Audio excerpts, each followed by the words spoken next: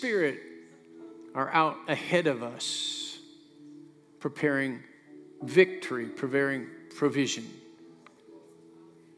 So help us to know how we wait, intertwine ourselves, become more and more one with you in thought, in deed, in action, through the presence of the Holy Spirit. Holy Spirit, I thank you for your presence here, that you know every person. You know the condition of their heart. You know the reasoning of why they're here, what they're struggling with, what the enemy has brought against them and what you have done for them. So I ask you to have a personal encounter with every person, a heart encounter that only you can have. Taking the word of life, open up doors of utterance that we might speak as we ought to. Give us ears to hear what you're saying, that you might teach us and guide us and influence us. I thank you that your anointing is here to bring healing and health and freedom and liberty, to bind up brokenness in such a way that we never knew it was broken. We have a testimony of that healing of brokenness, not a testimony of the brokenness and on the sidelight, we're better now, but truly a testimony that it never seems as if it was broken, because you totally restored us to the expectation that you have brought into our life. So we thank you, God, for what you're doing in every heart and in every life, by your word and by your Spirit. We thank you for it in Jesus' name. Amen. Amen. Good morning, church. How are you this morning? Happy Father's Day to all the dads. We're just so thankful for dads and what you're doing. Why don't you look at somebody next to you and say, by the authority of God's word, you are not my problem. Praise the Lord. If you believe that, you can be seated. Again, I want to welcome you. Men, just encourage you. I believe God has some tremendous things to register for the men's conference coming up. Ask men to come. Really, if you're able to, sponsor them. If you have somebody who doesn't know God and or struggling in their life, just go ahead and offer to sponsor them, bring them. It's going to be, I believe, a dynamic time. We are, as we celebrate Father's Day, as we really honor our fathers. We live in a culture today, I think I saw the other night that almost 15 million homes in our nation don't have a male father figure in them. Almost 15 million. And so really, I believe even as we are beginning, we're going to have this conference, and we're working right now, actively working. We've met, but by fall, really be getting our traction for men's ministry here. But it's really time for believers, men who are followers of Jesus Christ, taking his example to rise up to be men of God, fathers of God, mentors in the things of God. And so we're going to launch that really with our men's conference. But today is in Father's Day, just saying that men, we honor you, men of God, fathers who are there for your kids and giving the attention that they need. We honor you. Today I'm so blessed. My dad's 91 years old. Many of you know he had a battle with some things in the winter, and you prayed, and I went to see him this weekend. Usually I just pop in to check on him, and so I popped in to check on him, wish him a happy Father's Day, and showed up at their house and opened the door. I have all the keys to the house. Opened the door. The house is all closed up. Nobody's there. I go out. The car's in the garage. I'm like, usually they talk to me, tell me what's happening. So I call my older sister. I said, did you come into town, take mom and dad out to eat or something? She goes, oh, I'm with mom and dad. We're in South Dakota. I was like, wow. But that's good news. They're up and about, moving around. And, I used to have a plaque in the bathroom in the old church building behind the mall. And I'd go in there, and it said, the best thing that a dad can do for his children is to love their mother. And so I was thinking about that today. Not only is it Father's Day, but it's my mom and dad's 69th anniversary. Praise the Lord. And so I'm so thankful to my dad. And I know everybody doesn't, you have different different situations. And so I'm just thankful that, my dad and my mom have been together all these years. He's loved my mom in such a way to be an example to us. He worked hard. He told us if we could do whatever we wanted if we worked hard. He gave us a work ethic. He gave us really honesty and righteousness. And so I just appreciate the things that my dad put in us. And because of that, hopefully we can fill a space sometimes where there's not a dad and begin to put those same things that were imparted into us into others. But it's such a day, people, to honor your father and mother. Really, the Bible says this is the first commandment with promise. So I met a daughter of one of our members for the first time, I think, today. And she'd come, surprised her dad for Father's Day. And I said, well, you get to live long on the earth. And she smiled. I said, that's the first commandment with promise. If you honor your father and mother, you live long on the earth. So we just take this day. I encourage you to take this day. Again, you might have different situations, but to honor, if you say, well, I don't have a physical dad here, if you have a spiritual father, you can talk to them. If you have a mentor who's been a father type in your life, you can honor them and wish them a happy Father's Day. We honor you. That little short video just showed so many fun things. Dads can be, they can give direction, correction, but they can also be fun. I like what Jonathan said, a living jungle gym. I used to love that with my kids. You just get on the floor. They'd climb all over you. I used to swing my girls all over the place. And especially my oldest, we use, those Pez things and they just go, whoop, whoop, whoop. I would just take her by the arms and go, whoop, and she'd go all the way over to that side, and then I'd go, whoop, and she'd fly all the way over. I take my grandkids, I'm like, man, I don't even dare do that. I go, whoop, and then they never come back, you just don't ever know. But also just, thankful to God the Father, because probably one of the greatest privileges I've ever had in my whole life is the privilege of raising my two girls and watching really what God does in their life as they navigate life, and what a privilege to be a dad. So, if you're still raising your kids, never forget what a privilege and an honor God has given you to be a dad and also a mom. Amen? Praise the Lord. Well, we want to get into the Word today. We are in a series of messages. Actually, we're going to wrap it up this today, and we're going to start a new message, a new series with Dr. Avery Jackson. We're going to start talking about the body. And one of the reasons we're doing that is we entered into the year, said how good and pleasant it is when brethren dwell together in unity. It's like the oil, the anointing that comes over the whole body. And I believe we're in a time right now that if we understand the body as God set it up, that there's a great anointing to come on the body, whether it's a local church body like this or the body of Christ as we dwell together in unity. And so we're going to start that series, but we're ending or wrapping up this series that we've entitled Power Principles to Shape Your Future. And so last week, the Spirit of God spoke to us and said, this time next year, things are going to be different. And God will speak that, but then we have to take that to heart. We have to embrace that. And, we can't let ourselves go, well, somebody said this time next year. We have a part. We have a responsibility to play. And I know in our world today, don't tell me I have a responsibility. But really, God has set that up. God didn't want to be our fairy godmother and wave a wand and change everything. He wanted to provide things that we could participate in, that we had some investments, some for lack of a better term, ownership in and responsibility.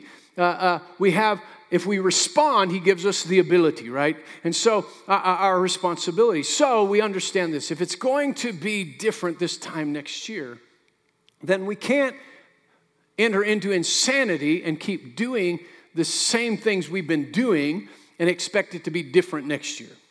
But we began to do things different. And so we've really formed this message to shape this. Our foundational text in Jeremiah 29:11, God said in the midst of a tough situation, in the midst of His people, His remnant being in captivity because of the disobedience of the whole nation, He took His remnant who was thinking, what in the world's going on? We've served God here. Why? We weren't the ones that rejected God. The rest of the nation rejected God. And God said, wait a minute, slow down. I have a plan, and I know the thoughts that I have for you. It may look like captivity right now, but the thoughts that I have for you are of good and not evil.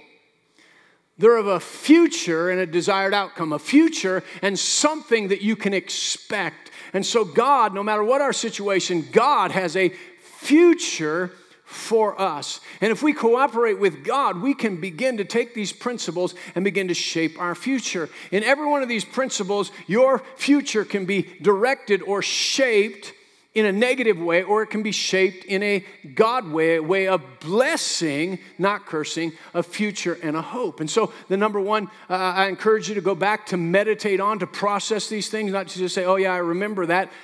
He preached that one time, but to really get it down in your heart. The first one was the power of the seed. God's not mocked. Whatever a man sows, he will also reap. Right now, we are living to some level, by the law of God, living in what we planted. We're living in some level of what we planted. We don't want to say that. We're like, I don't know what happened here. I've done everything right. This shouldn't happen. But God will not be mocked. God will not be made a fool of. What you sow, you'll reap, right? So, what do we want next year? Have we seen the plan of God? What do we want? And so, do we understand what we sow? We begin to sow into good ground, and the ground that embraces that we cultivate will produce 30, 60, or 100-fold, whether it's what we receive in our heart or what we sow by our words, by our resources, or by our actions, we'll reap what we sow. The second power principle is the power of thought. As a man thinks in his heart, so is he. Thoughts will take you somewhere in your day and in your life. And so, God said, my thoughts are higher than your thoughts. My ways are higher than your ways. So we could stay down here at a lower form of thought and just, be like on the mice on the spinning wheel and just running, or we could get off and begin to go up in life and think higher thoughts along with God and see our life elevated to a different place. And so as I told the first service, you may want to pray. They had great faith. I got 2 power principles in the allotted period of time for first service. And I just want to tell you, 2 people gave their life to Jesus Christ first service. And so, praise the Lord. There's a little pressure to perform. When Pastor Tasha comes up and says, "What a great message." Well, now, no, we're just depending on the Holy Spirit. But pray for me. This is not what many would probably call my strong suit. But we're going to talk about the power of emotion. Talk about the power of emotion. Amen. And so, emotion is, we were created spirit, soul, and body. And so you are a spirit. That's how God created you. That's why when he says when man sinned, he died, really he became spiritually dead. The life of God in his spirit, he was separated from the Father of spirits, the life of God. He was separated from that. So he became spiritually dead. You are a spirit. So when you're born again, he comes to live in your spirit. You become spiritually alive unto God. So you are a spirit. You have a soul. And you live in a body. Your soul is made up of your mind, your will, and your emotions. Your heart is a combination of your soul and your spirit. Right? It's there. It's so closely connected. It takes the Word of God, revelation of the Word of God, to penetrate or to show up the dividing line between your soul and your spirit. So many times, if we don't have the Word of God, what we're thinking, we think is coming out of our spirit. Or in this case that we're talking today, what we're emoting or having emotion about, what we're feeling, we begin to just assume it's coming from our spirit. It must be God. But though powerful, these emotions, even by that name, just think about it, something can trigger you and set in motion a direction for your day. You could wake up just in the shower praising God, come downstairs, and the coffee machine is broken. And all of a sudden, something touches your emotion, changes sets in motion a whole new, woe is me, the coffee's broken, what's going to happen next? Right? And then you get on that road and you jump on I-70 and you're headed down and all of a sudden you see brake lights. Great, there we go. Coffee's broken. Somebody wasn't paying attention when they're driving. Now we got an accident. I'm going to be late to work. And man, your emotions just... Now you're agitated, you're worked up, things are happening. Such a powerful force to think, man, I woke up expecting good things, and by 12 o'clock, I'm agitated. Wow, how in the world does that happen? The force of our emotions and how God created us is so powerful. So I'll say this a couple times through the message, but just to start off, to kind of ease you, because you're thinking, wow, that's a pretty grim outlook on it. But God created us with emotions that in those emotions, emotions are really to add color and spice and enhance our life. Right? Emotion is supposed to do that. I like sports, and so golf, from when I was growing up, golf was really sometimes something that was hard to watch because, the etiquette of it, and let's not be emotional. We're just here doing this, and so I'll just give you an example. Some years ago, you're at the Masters, and it's the final hole, and the guy leading is up there, and he makes a putt. He putts it. He watches. It goes in the hole. He just walks over, picks it up, tips his hat. Everybody, that's where we get the golf clap. Right? And so not much emotion there, not adding much color to it. But all of a sudden we came on this golfer named Tiger Woods. And so all of a sudden he putts at the Masters and it's rolling. And man, the crowd erupts. And all of a sudden golf has color. Golf has personality. Golf is enhanced because it's not just this boring bunch of guys hitting a little white ball around, but there's excitement in it. There's a joy of playing the game. And now all of a sudden there's a whole generation of young people who are like, man, the joy of playing the game. I mean, winning $10 million at a tournament adds to that, but there's joy in playing the game. I mean, just imagine last night, game 2 of the Stanley Cup Finals, and the Avs win 5-0, and they skate off the ice.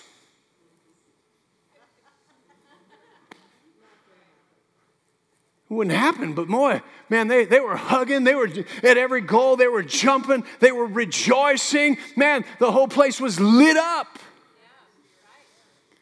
Right?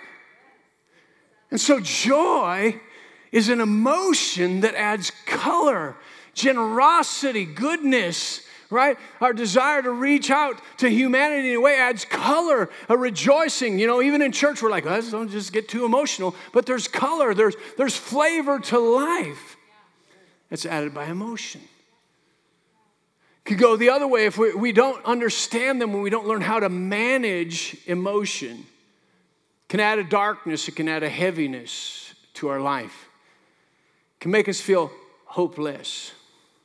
But Jesus said this in John the 14th chapter, really I believe addressing this. He said, these things have I spoken to you while being present with you. But the Helper, the Holy Spirit, whom the Father will send in my name, he will teach you all things and bring to your remembrance all things that I have said to you. He said, peace I leave with you. My peace I give to you. Not as the world gives do I give to you. Let not your heart be troubled, neither let it be afraid. Jesus said, I'm going to leave with you a peace. Not the kind of peace that the world gives, because that is circumstantial. That is a peace that when everything is going good, we can have that peace. But Jesus said, I'm going to leave you a supernatural peace that will keep your soul in an undisturbed state while everything around you is disturbing. Come on. He said, I know the power and the ability for a something to trigger an emotion or a feeling and cause you to be troubled, to take your emotions down the wrong way. But he says, don't allow trouble to come, because I am leaving you a supernatural force. He said, I know the force of the emotions. God created you. There's a force of emotions that will move you in a direction. We'll look at this in a moment, but Jesus was moved into areas by things that would come in his emotions. He said it's a powerful force that will move you, but not in the right direction. So I will give you a more powerful force to manage this powerful force of emotion that was sent or created in you as a color, spice, enhancement of your life. right? And so God, throughout the scripture, we see, just a couple of examples. God would leave to us how people would become emotional. David, in many Psalms, he would become emotional. But almost every Psalm that he's emotional, he's feeling in distress. He's feeling worried or afraid. By the end of the Psalm, he has turned to God and turned the whole thing around. All of a sudden now, instead of going like, woe is me, the enemies are against me, all of a sudden he's turned and he's excited. And I have victory and you are with me and I have hope. And now my emotions have turned to expectation instead of doom and gloom. There's a color, there's a victory, there's an anticipation that comes. So God didn't say, just eliminate the emotions. He said, listen, if you'll allow me, I know what to do and what the emotion was created for. The enemy will try to pervert it to take you a wrong direction, but if you'll rely upon me. And so we see the difference in Judges. If you read this story of Samson, there's a place where it says that Samson's soul was vexed. How many of you use that in the beginning of your day when it starts off wrong? I'm vexed. It just really means he was agitated, he was irritated, he was annoyed. And it says he was vexed because of the constant questioning of Delilah about the source of his power.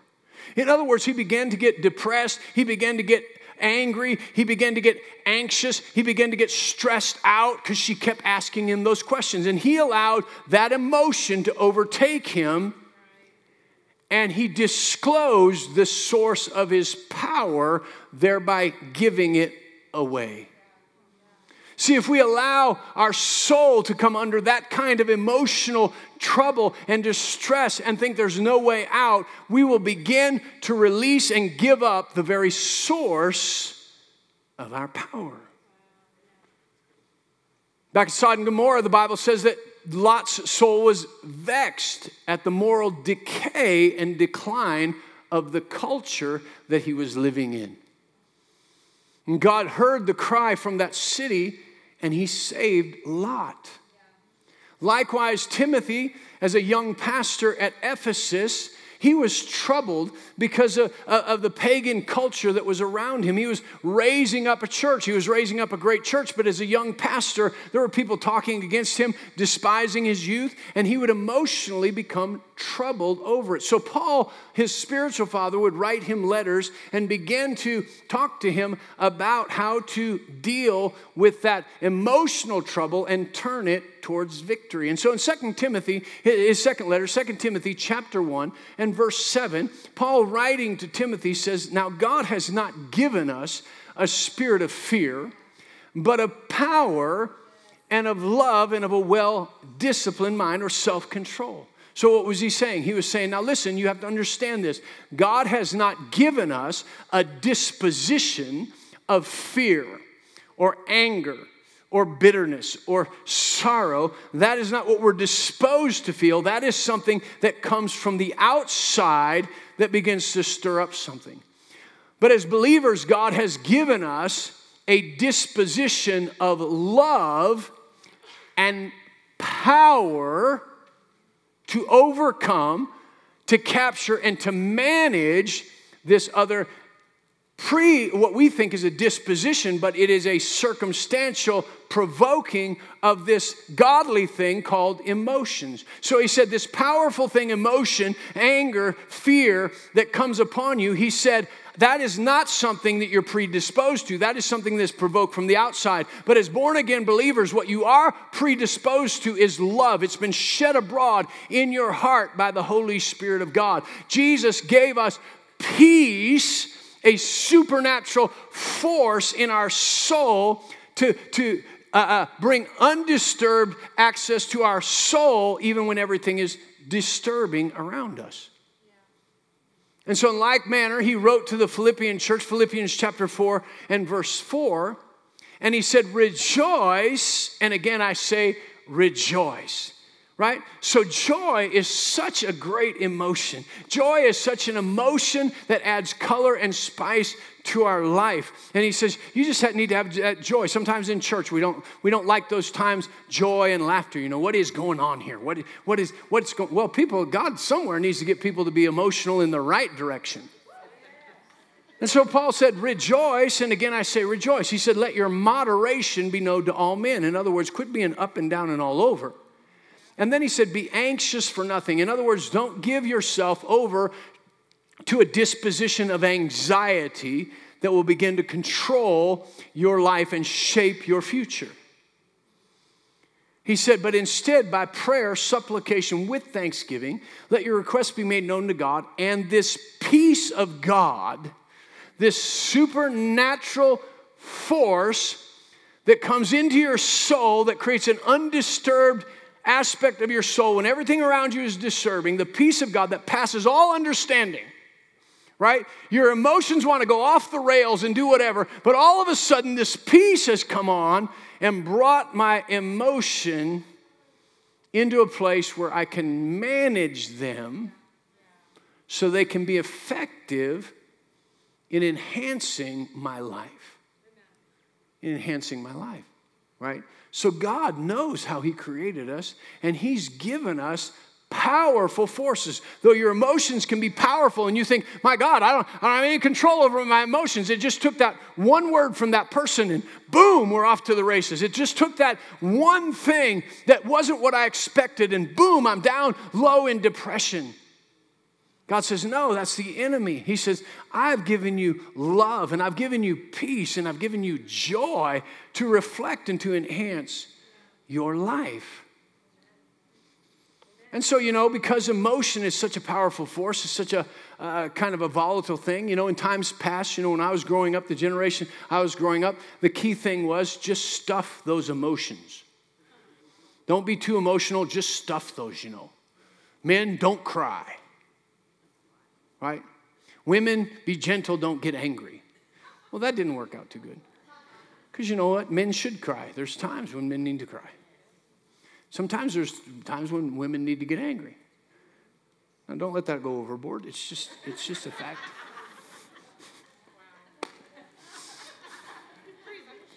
But we found out just stuffing our emotions wasn't really God's plan. We didn't consult God. We just said, you know what? We don't like this running emotion, so just stuff it down, push it down. We found out that didn't work too good, but instead of consulting God, we go to the experts. Now the experts have got us in a culture where we just celebrate feelings.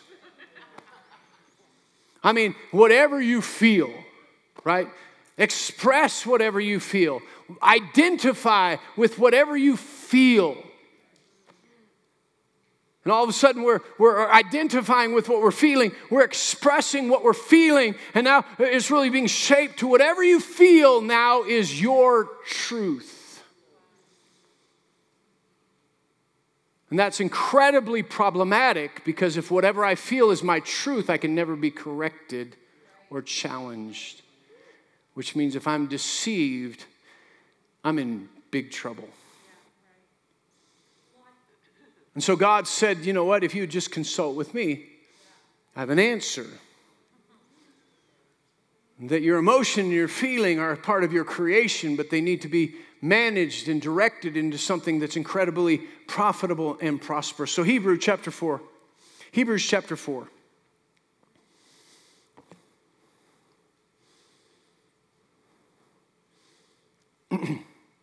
Listen to this. It says, for we do not have a high priest who cannot sympathize with our weaknesses, but was in all points tempted as we are, yet without sin.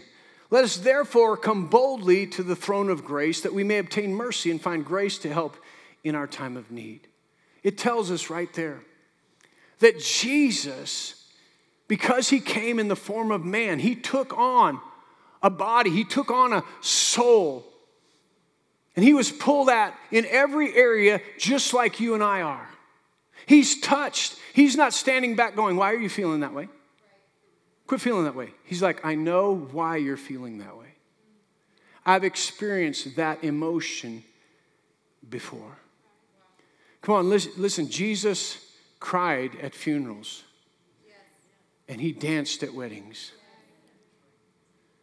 Jesus loved the embrace of someone who loved him. And in a moment, he turned around and was rejected and stabbed in the back. Come on, Jesus saw his disciples go out and cast out devils, and he came back, and it says he told them, he instructed them, and then it said that he rejoiced in the Spirit when he saw his disciples getting it. Come on, Jesus says, I know what these emotions do to you. I know how they can enhance your life, and rejoicing and seeing somebody benefited can be so great. I also know what it's like to be betrayed. I know what it's like to be forsaken. Early in his ministry, the one person who got him and knew what his purpose was, his cousin, John the Baptist, was murdered. When he got news of that, Jesus said, it's time for us to rest, to get away by ourselves right now. And so he took his disciples to go get away. And as he was getting away, grieving the loss of his cousin, somebody who really understood him when many people didn't understand him, in that place where sorrow could overwhelm him, grief could be a part. He looks out, and all of a sudden he saw the multitudes, and something changed from this place of grief and what he was dealing with, that all of a sudden it says he was moved with compassion. All of a sudden his emotions took a turn. You ever been so low and all of a sudden something happened and you're so far up? He said, my emotions took a turn, but where he could have been saying, listen, get rid of these people. I'm mourning right now. He allowed compassion to come and move him. It says he healed the multitude, and they stuck around, and then all of a sudden he fed 5,000 people. And his cousin, one of his best friends, had just lost his life. And God knows a way to take your mourning and turn it to laughter and your sorrow to joy. He says, I know the range of emotions, but I will give you power and a force that is so powerful to manage those emotions for good. Amen. Jesus knows what it's like when life slams you to the ground, when people talk bad about you. He knows what it's like to be praised and yelled, Hosanna in the highest, and the next week, crucify him. He experienced it all, yet he never lost his focus on his purpose. And even at the end of his life, it said he became so heavy with sorrow that he looked and said, does this have to be this way? But in prayer, he captured that emotion that could get him to sell out and say, I'm going to do this different. I'm so weighted. I'm so depressed. I'm getting out from under this. He didn't. He said, not my will, but thy will be done. He said, we don't have a high priest that cannot be touched. He said, but what I've done is I died for you to open up access. That when your emotions are pulling you out of purpose and making you like Samson to make a decision, I'm so frustrated, I'm just going to make a decision. I don't care about the power in my life or not, the call of God on my life or not. I'm just tired of it. He says, in that time, come boldly to the throne of grace. Obtain mercy and get rid of the shame and the condemnation and the feeling that you're not good enough, you're not worthy, you're not able. Let that wash over you and find grace, God's ability, God's favor, God's power, God's influence to come over you, to capture those emotions and direct them in a way that bring color and enhancement to your life, because that's what they're intended for. And the moment we leave that enhancement and we yield and give it leadership and influence, we're in trouble. Your emotions were not intended to lead you or to influence the direction of your life. Your emotions were intended to bring color and enhancement to your life. Jesus said, I'm going to give you help. I think it's the Message Bible says that he knows exactly what you're going through, and he has supplied well-timed help. The picture of that help is Somebody who comes with a life raft ties it to a sinking boat so that the person on the sinking boat can step over into the life raft.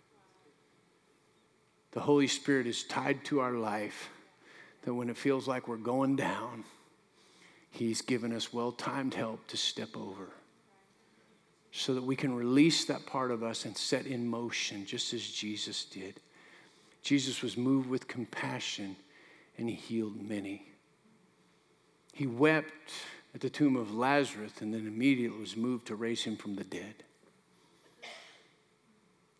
Come on, He saw the defilement of the temple of God and it moved Him to righteous anger to clean out the sin so that God's house could be clean. There's a moving of emotions to bring color, enhancement, righteousness that is so fulfilling that God intended. Your emotions are a powerful force that will shape your future, either in that will that God has for you or another direction. Now, very quickly, we may have to dig deeper into these in upcoming weeks later in the year. But I want to talk about this last force. It's a powerful force. It's belief. It's the force of belief. For the sake of our conversation, just the few minutes that we have this morning, I want to talk to you about this in this light, that faith and belief being different. Faith not being an end, but faith being a means to an end. In Mark chapter 9, Jesus said something so powerful. He said, anything is possible to him that believes. Anything is possible to him that believes. He went on many places to say, with God, all things are possible. So if all things are possible with God, and He's calling us to have a belief in God or have faith in God, then we must understand, first of all, that faith can come. Faith comes by hearing, and hearing by the Word of God. So if faith comes by hearing, faith can also go by not hearing. Right? So faith needs to continue hearing and hearing to develop faith. Hebrews 11 verse 1 says, now faith is the substance of things hoped for. It is the proof or proving out of what we do not see. And so it is moving in progression. Faith is growing to a place that it becomes complete. I believe it's Peter says that we rejoice with joy unspeakable and full of glory, receiving the end of our faith, the salvation of our soul. Right? So there's a beginning and a growing and an end to your faith. And really part of that end to your faith is that saving, that complete aspect of your mind, your will, and your emotions being in that place of total belief in God. And so as we begin to look at that, I know the simple definitions of faith is believing. I don't want to confuse you, but I do want you to understand that when you just say, I believe God, oh, that word, I believe that there is a progression of believing. Faith is something spiritual. When we receive that word of God, it goes into our spirit. But then trusting God is something that becomes more emotional. It's of the emotion. I trust Him. I believe that word is true. I believe God's always true. But now I have to feel like I can trust it. And once we get our spirit and our soul engaged, our body will begin to follow in action. In action. So belief actually is that acting upon or obedience to God's word. Not just saying I believe because I've heard that, but now I believe I've trusted to the degree that I act upon it. And in that place, something supernatural begins to happen. And so in Hebrews chapter 3, verse 18, it says, and to whom did He swear that they would not enter His rest, but to those who did not obey? So we see that they could not enter in because of unbelief. He ties disobedience to unbelief. If you go into chapter 4, it says that they received the gospel. They received the gospel just as we've received the gospel, but they did not mix it with faith. And he goes on to talk about obedience. So he says there's a working of our faith that brings us to an end that is obedience. James chapter 2, verse 20 says, but do you not know, O foolish man, that faith without works is dead? Was not Abraham our father justified by works when he offered Isaac his son on the altar? Do you see that faith was working together with his works, and by works faith was made perfect, or that word perfect is translated, faith was made complete. He said faith without a corresponding action is incomplete faith. But faith begins by hearing the word of God, and it becomes complete when we do the word of God. I know if you're giving, well, I thought we were outside of works. We're not talking about dead works. We're not talking about works that would say, I made it, I'm pleasing to God. We're talking about, I believe God, therefore I trust him with my life, therefore I can do what he said to do. What he said, I can do what he said I can do. And so here we see that Abraham, he believed God. We see that in Genesis chapter 15. God said, I'm going to make you a father of many nations. He said he believed God. It was counted to him for righteousness. But right here, James is going back and saying he believed God. But what happened? He began to grow in faith. First of all, they had Ishmael. They thought, we got the answer. Then Ishmael wasn't it. So then they waited, and Isaac came, and they're like, whew, this is it. But God said, there's one more step in completing your act of faith, and that is the very thing that's most important to you. Will you trust me with it? And there's a place that will shape our future to say, listen, I'll give God a lot of things, but I don't know if I'll give him this. I've already given him a lot of my life, and now he wants something else. But Abraham so believed that when he took him up on that mountain and raised that knife, it took an angel of God to stop him. It wasn't just God saying, wait a minute. An angel had to come and say, don't you take the boy's life. You're so committed to doing that. I got to tell you, don't do that. And listen, there's a ram in the thicket. And Abraham said, whew. And God said, you have completed your faith. I can trust you with anything. And the Bible never calls that a work of the law or a work of the flesh. The Bible always calls Abraham the father of our faith. It was a working out of his faith. Listen to this, John chapter 12, verse 24. Most assuredly, this is Jesus speaking, most surely I say to you, unless a grain of wheat falls into the ground and dies, it remains alone. But if it dies, it produces much grain. He who loves his life will lose it, and he who hates his life in this world will keep it for eternal life. What's he saying? Is he saying, I'm talking to you about this belief that will allow you to take your heart and lay it into mine.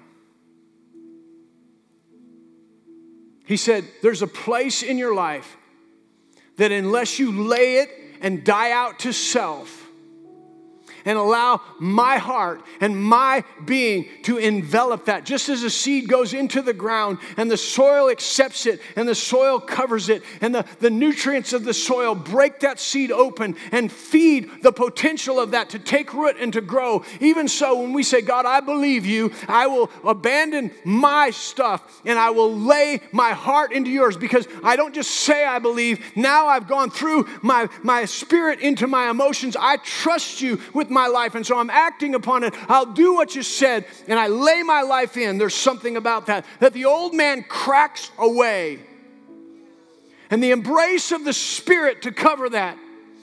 Now all of a sudden, giftings and graces begin to go down and take root into the life of God. You're in him and he's in you, and it takes root and draws sustenance, and your life now begins to grow out in action with gifts and callings and miracle-working power.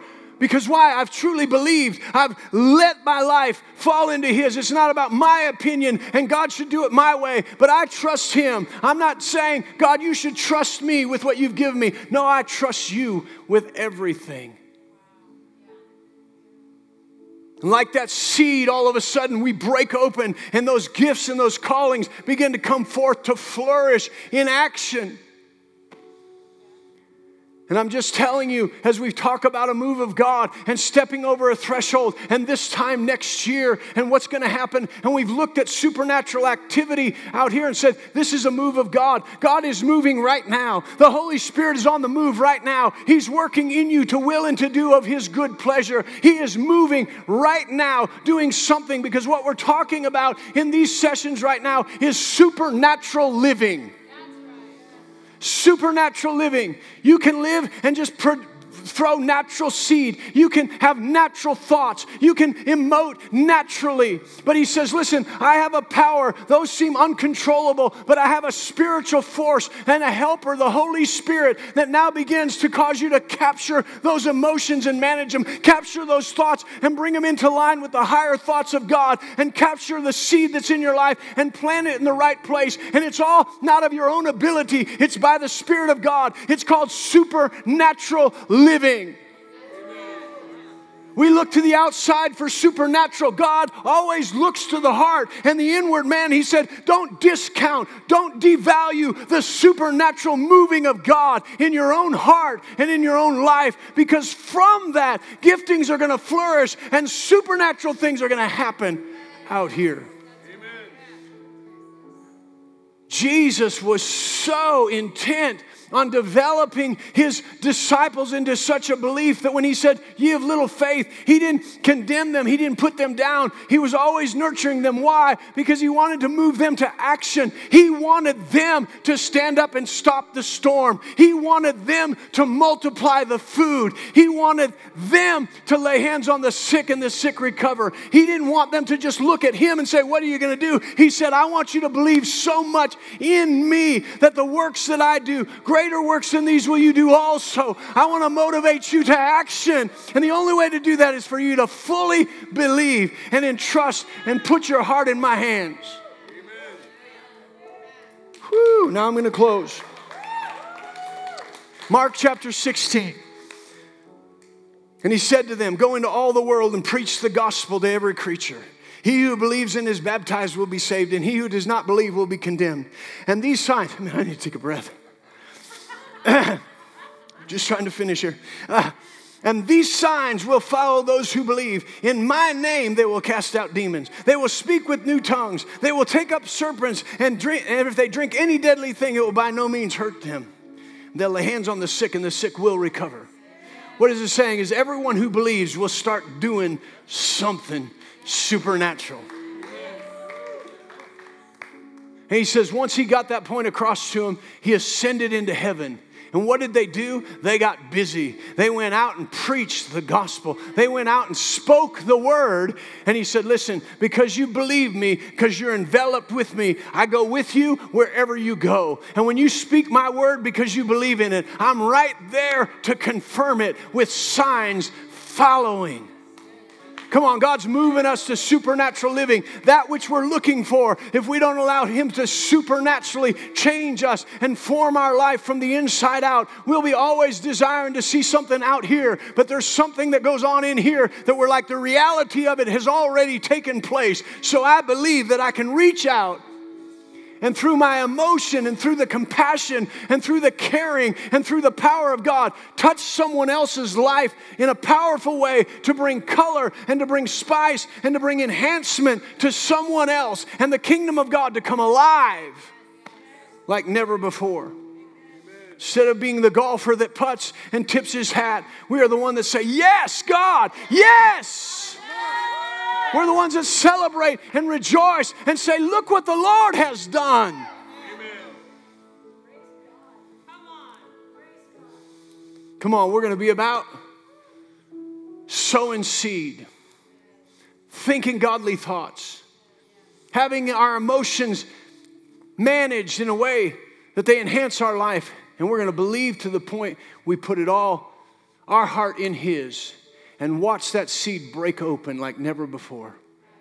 And our lives begin to produce fruit and be transformed in Jesus' name. Why don't you stand up with me? Father, we thank you. We praise you. We magnify you, God. You're so good. We worship you this morning. Holy Spirit, teach everyone. We went over this so so quickly, but I believe that you have the power to take it, to expand the capacity on each one of us where we feel like we don't have the capacity to handle the emotions when they go crazy. We don't know if we could give our life. No, we can't naturally, but that's you, Holy Spirit. You help us.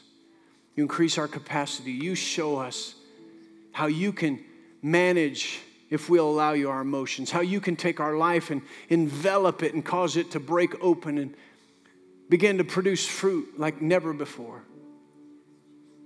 So I thank you for ministering to every heart, to every life as only you can do, taking your word and making it alive and actively working in each and every heart, in each and every life. With every head bowed and every eye closed, in first service, there was a few people who said, you know what, this is my day. I don't really know everybody who's here all the time. If today you're here and you say, I don't know Jesus Christ as the Lord of my life, that is really the very beginning of laying down your life to accept His, and really beginning to capture and manage the emotions that come into your life is by Him being a part of your life and helping you. But the most important thing is the sin that's been controlling your life and the condemnation breaks off, and you're able to now enjoy a fellowship with God because you become a son and a daughter. He draws you into relationship. He breaks the very thing that kept you out of relationship, draws you unto Himself, calls you sons and daughters. If you're here today, you've never made Jesus Christ the Lord of your life, I'd love to pray with you. If you raise your hand, say, no, I don't know Jesus as my Lord and Savior. I need Him today. I recognize I need Him to help me in moving my life forward in the future that God has. Just raise your hand. Raise it up high so we can see it. We want to pray with you. If you're here, don't know Jesus as your Lord and Savior. We'll wait just a moment. Hallelujah. Thank you, Lord. Thank you, Lord. Well, you all can look up here. Apparently everyone is saved, born again, made Jesus the Lord of your life. If you haven't and you came with somebody, you just say, I didn't feel comfortable raising my hand. Today is the day of salvation. Just grab someone, ask them, say, you know what? That was going on in my heart, but I just didn't, feel comfortable.